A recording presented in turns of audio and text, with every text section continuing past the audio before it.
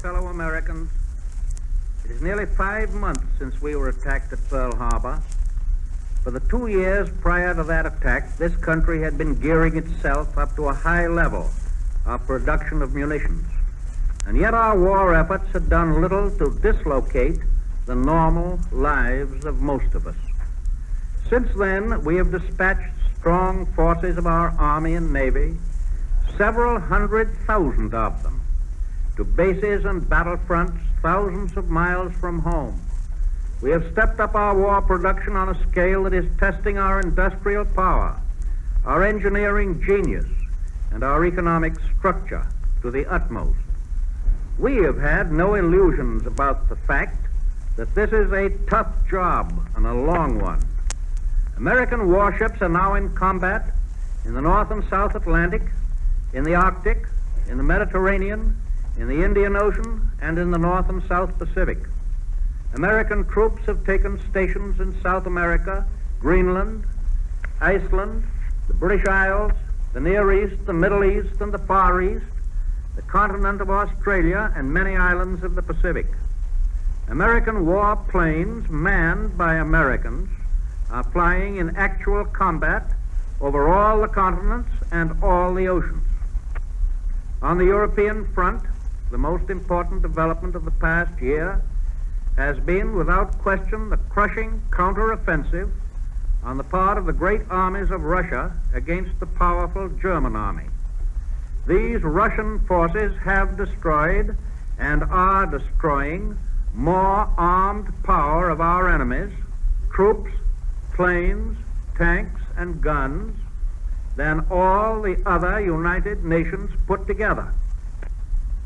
In the Mediterranean area, matters remain on the surface much as they were, but the situation there is receiving very careful attention. Recently, we've received news of a change in government in what we used to know as the Republic of France, a name dear to the hearts of all lovers of liberty, a name and an institution which we hope will soon be restored to full dignity.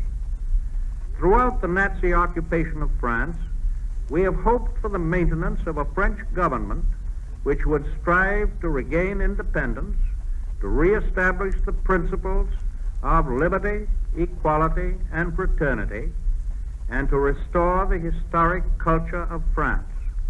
Our policy has been consistent from the very beginning. However, we are now greatly concerned lest those who have recently come to power may seek to force the brave French people into submission to Nazi despotism.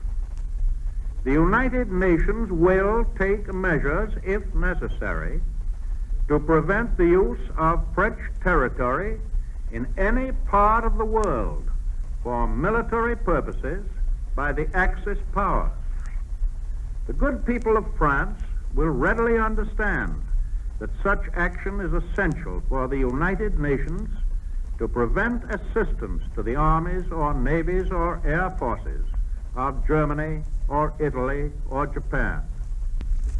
The overwhelming majority of the French people understand that the fight of the United Nations is fundamentally their fight, that our victory means the restoration of a free and independent France and the saving of France from the slavery which would be imposed upon her by her external enemies and by her internal traitors. We know how the French people really feel. We know that a deep-seated determination to obstruct every step in the Axis plan extends from occupied France through Vichy France, all the way to the people of their colonies in every ocean and on every continent. Our planes are helping in the defense of French colonies today, and soon American flying fortresses will be fighting for the liberation of the darkened continent of Europe itself. In all the occupied countries, there are men and women and even little children who have never stopped fighting, never stopped resisting, never stopped proving to the Nazis that their so-called new order can never be enforced upon free peoples. In the German and Italian peoples themselves, there's a growing conviction that the cause of Nazism and fascism is hopeless, that their political and military leaders have led them along the bitter road which leads not to world conquest but to final defeat. They cannot fail to contrast the present frantic speeches of these leaders with their arrogant boastings of a year ago and 2 years ago. And on the other side of the world, in the Far East, we have passed through a phase of serious losses. We've inevitably lost control of a large portion of the Philippine Islands. But this whole nation pays tribute to the Filipino and American officers and men who held out so long on Bataan Peninsula, to those grim and gallant fighters who still hold Corregidor where the flag flies, and to the forces that are still striking effectively at the enemy on Mindanao and other islands. The Malayan Peninsula and Singapore are in the hands of the enemy.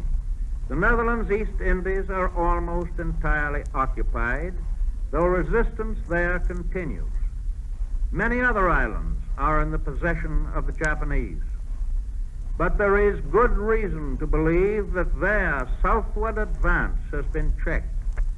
Australia, New Zealand, and much other territory will be bases for offensive action, and we are determined that the territory that has been lost will be regained. The Japanese are pressing their northward advance against Burma with considerable power, driving toward India and China. They have been opposed with great bravery by small British and Chinese forces, aided by American flyers. The news in Burma tonight is not good. The Japanese may cut the Burma road. But I want to say to the gallant people of China that no matter what advances the Japanese may make, ways will be found to deliver airplanes and munitions of war to the armies of Generalissimo Chiang Kai-shek. We remember that the Chinese people were the first to stand up and fight against the aggressors in this war, and in the future, a still unconquerable China will play its proper role in maintaining peace and prosperity, not only in Eastern Asia, but in the whole world. For every advance that the Japanese have made since they started their frenzied career of conquest, they have had to pay a very heavy toll in warships, in transport, in planes, and in men. They are feeling the effects of those losses. It is even reported from Japan that somebody has dropped bombs on Tokyo and on other principal centers of Japanese war industries. If this be true, it is the first time in history that Japan has suffered such indignities. Although the treacherous attack on Pearl Harbor was the immediate cause of our entry into the war, that event found the American people spiritually prepared for war on a worldwide scale. We went into this war fighting. We know what we're fighting for. We realize that the war has become what Hitler originally proclaimed it to be, a total war. Not all of us can have the privilege of fighting our enemies in distant parts of the world. Not all of us can have the privilege of working in a munitions factory or a shipyard, or on the farms, or in oil fields or mines, producing the weapons or the raw materials that are needed by our armed forces. But there is one front and one battle where everyone in the United States, every man, woman, and child, is in action and will be privileged to remain in action throughout this war. That front is right here at home, in our daily lives, in our daily tasks. Here at home, everyone will have the privilege of making whatever self-denial is necessary, not only to supply our fighting men, but to keep the economic structure of our country fortified and secure during the war and after the war. This will require, of course, the abandonment not only of luxuries, but of many other creature comforts. Every loyal American is aware of his individual responsibility. Whenever I hear anyone saying the American people are complacent, they need to be aroused, I feel like asking him to come to Washington, to read the mail that floods into the White House and into all departments of this government. The one question that recurs through all these thousands of letters and messages is, what more can I do to help my country in winning this war? To build the factories, to buy the materials, to pay the labor, to provide the transportation, to equip and feed and house the soldiers and sailors and Marines, to do all the thousands of things necessary in a war, all cost a lot of money. More money than has ever been spent by any nation at any time in the long history of the world. We are now spending solely for war purposes the sum of about $100 million every day in the week. But before this year is over, that almost unbelievable rate of expenditure will be doubled.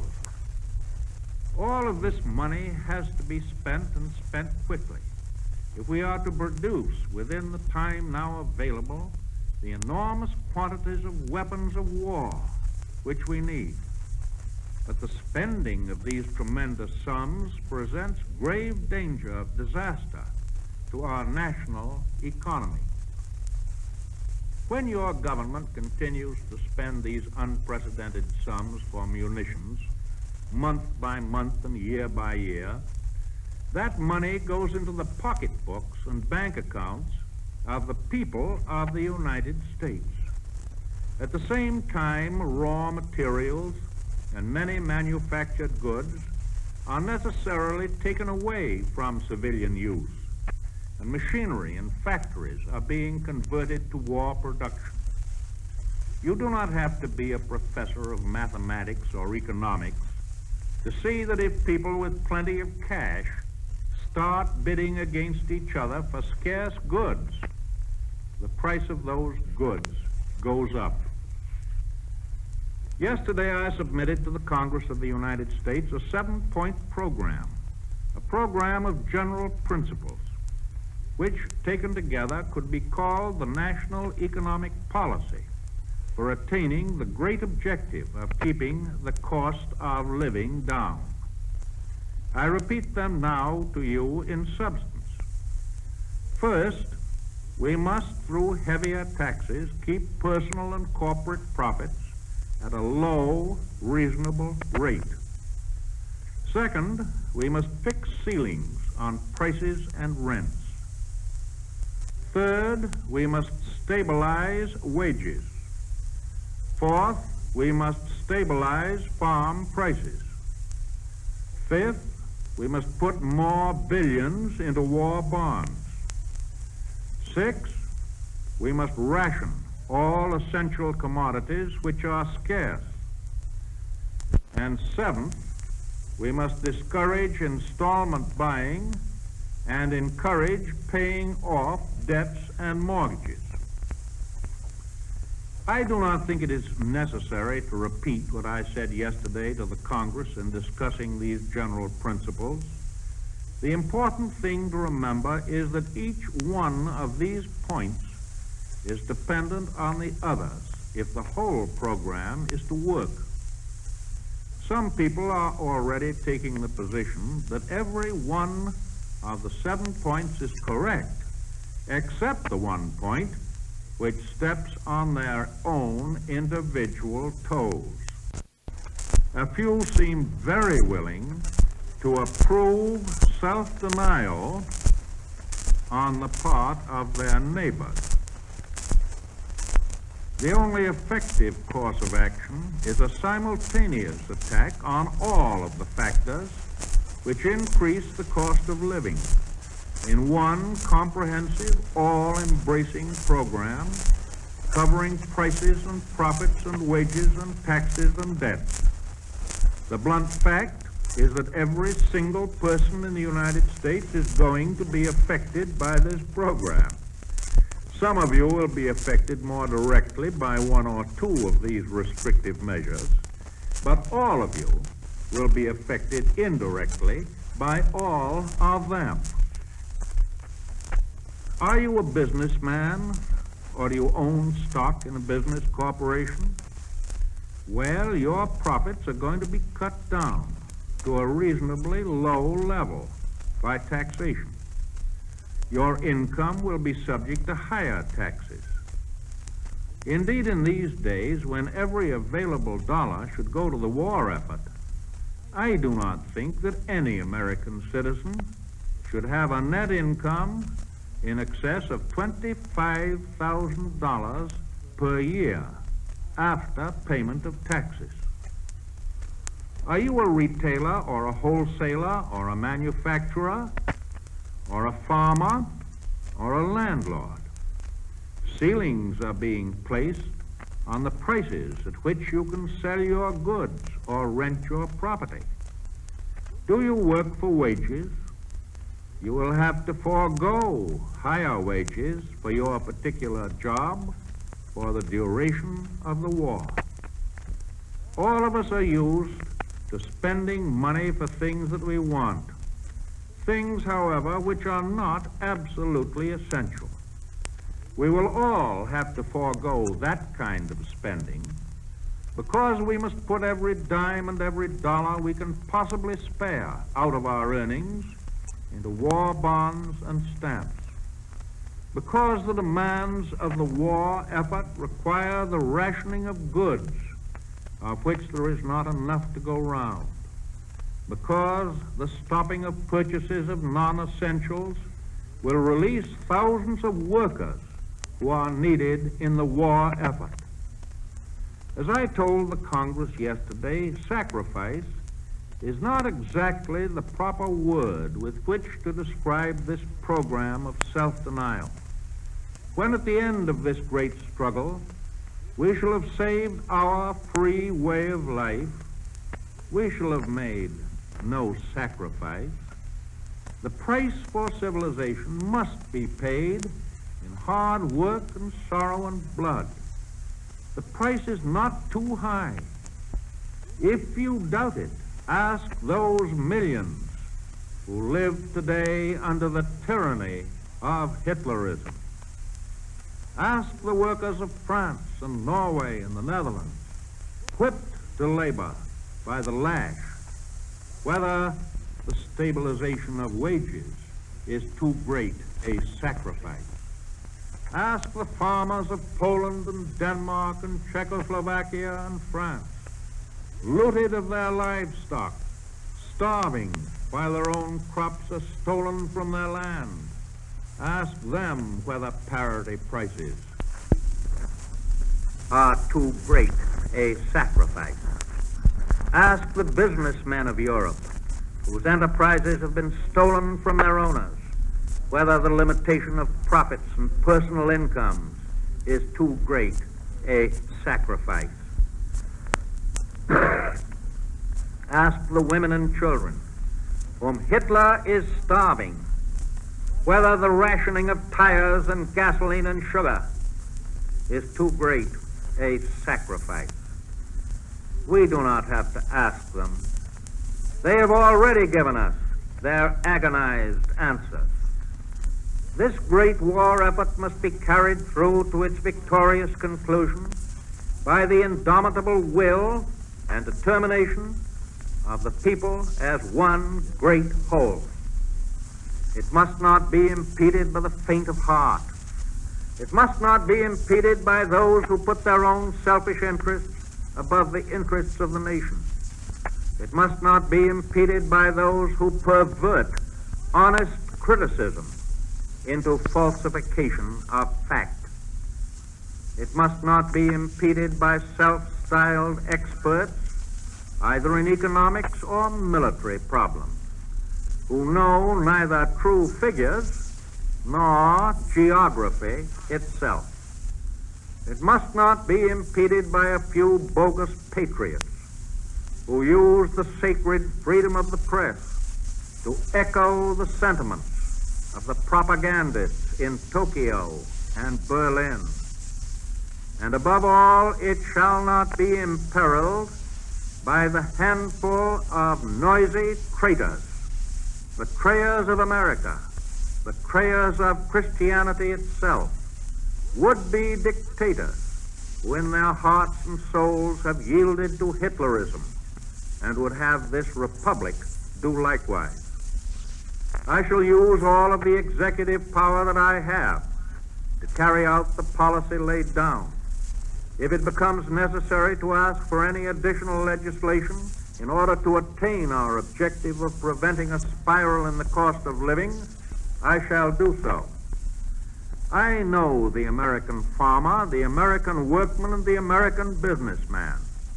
I know that they will gladly embrace this economy and equality of sacrifice, satisfied that it is necessary for the most vital and compelling motive in all their lives, winning through to victory. Never in the memory of man has there been a war in which the courage, the endurance, and the loyalty of civilians played so vital a part. Many thousands of civilians all over the world have been and are being killed or maimed by enemy action. Indeed, it was the fortitude of the common people of Britain under fire which enabled that island to stand and prevented Hitler from winning the war in 1940. The ruins of London and Coventry and other cities are today the proudest monuments to British heroism. Our own American civilian population is now relatively safe from such disasters, and to an ever-increasing extent our soldiers, sailors, and Marines are fighting with great bravery and great skill on far distant fronts to make sure that we shall remain safe.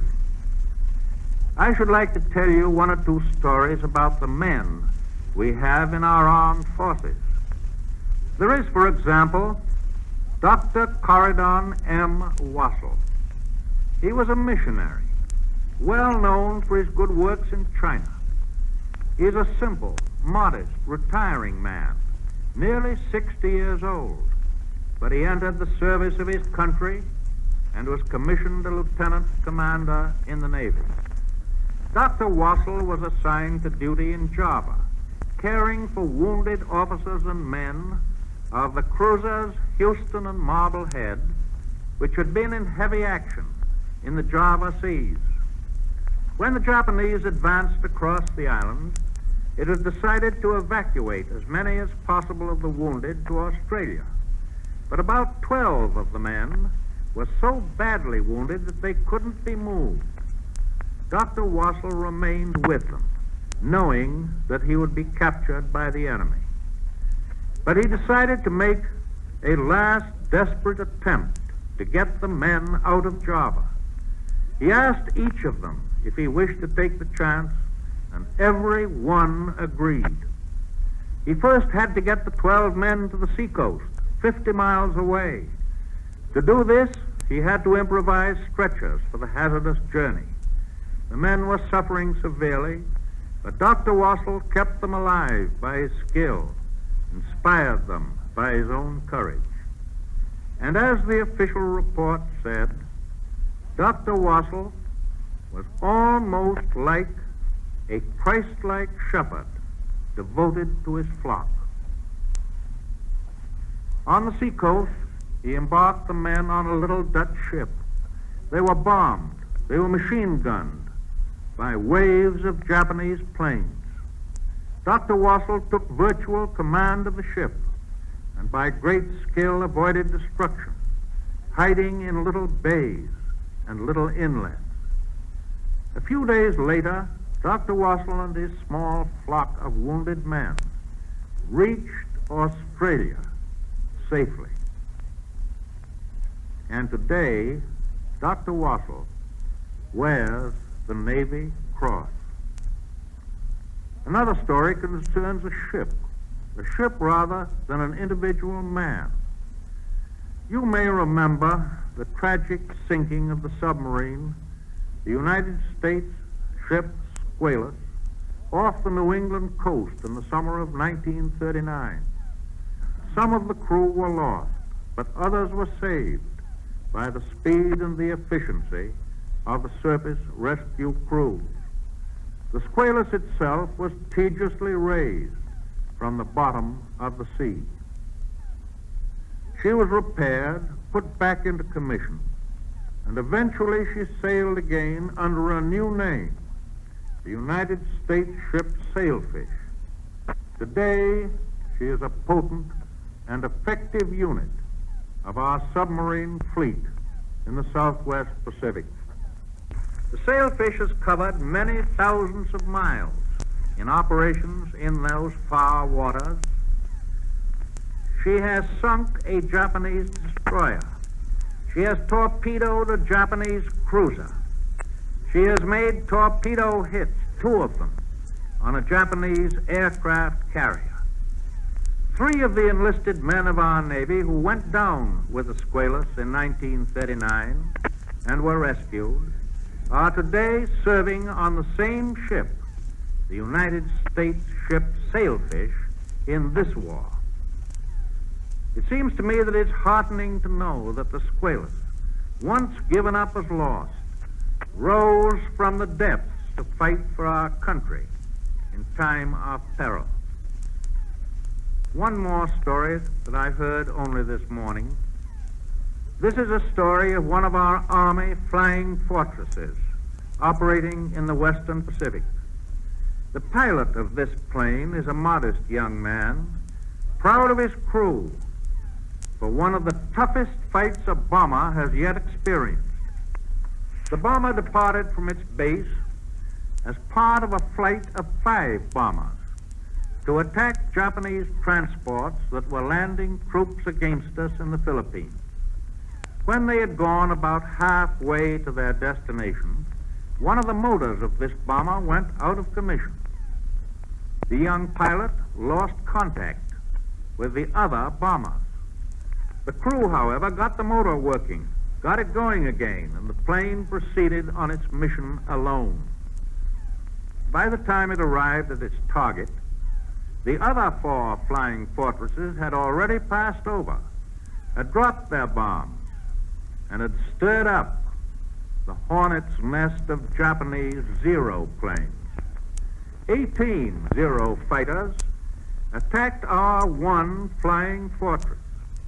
Despite this mass attack, our plane proceeded on its mission and dropped all of its bombs on 6 Japanese transports which were lined up along the docks.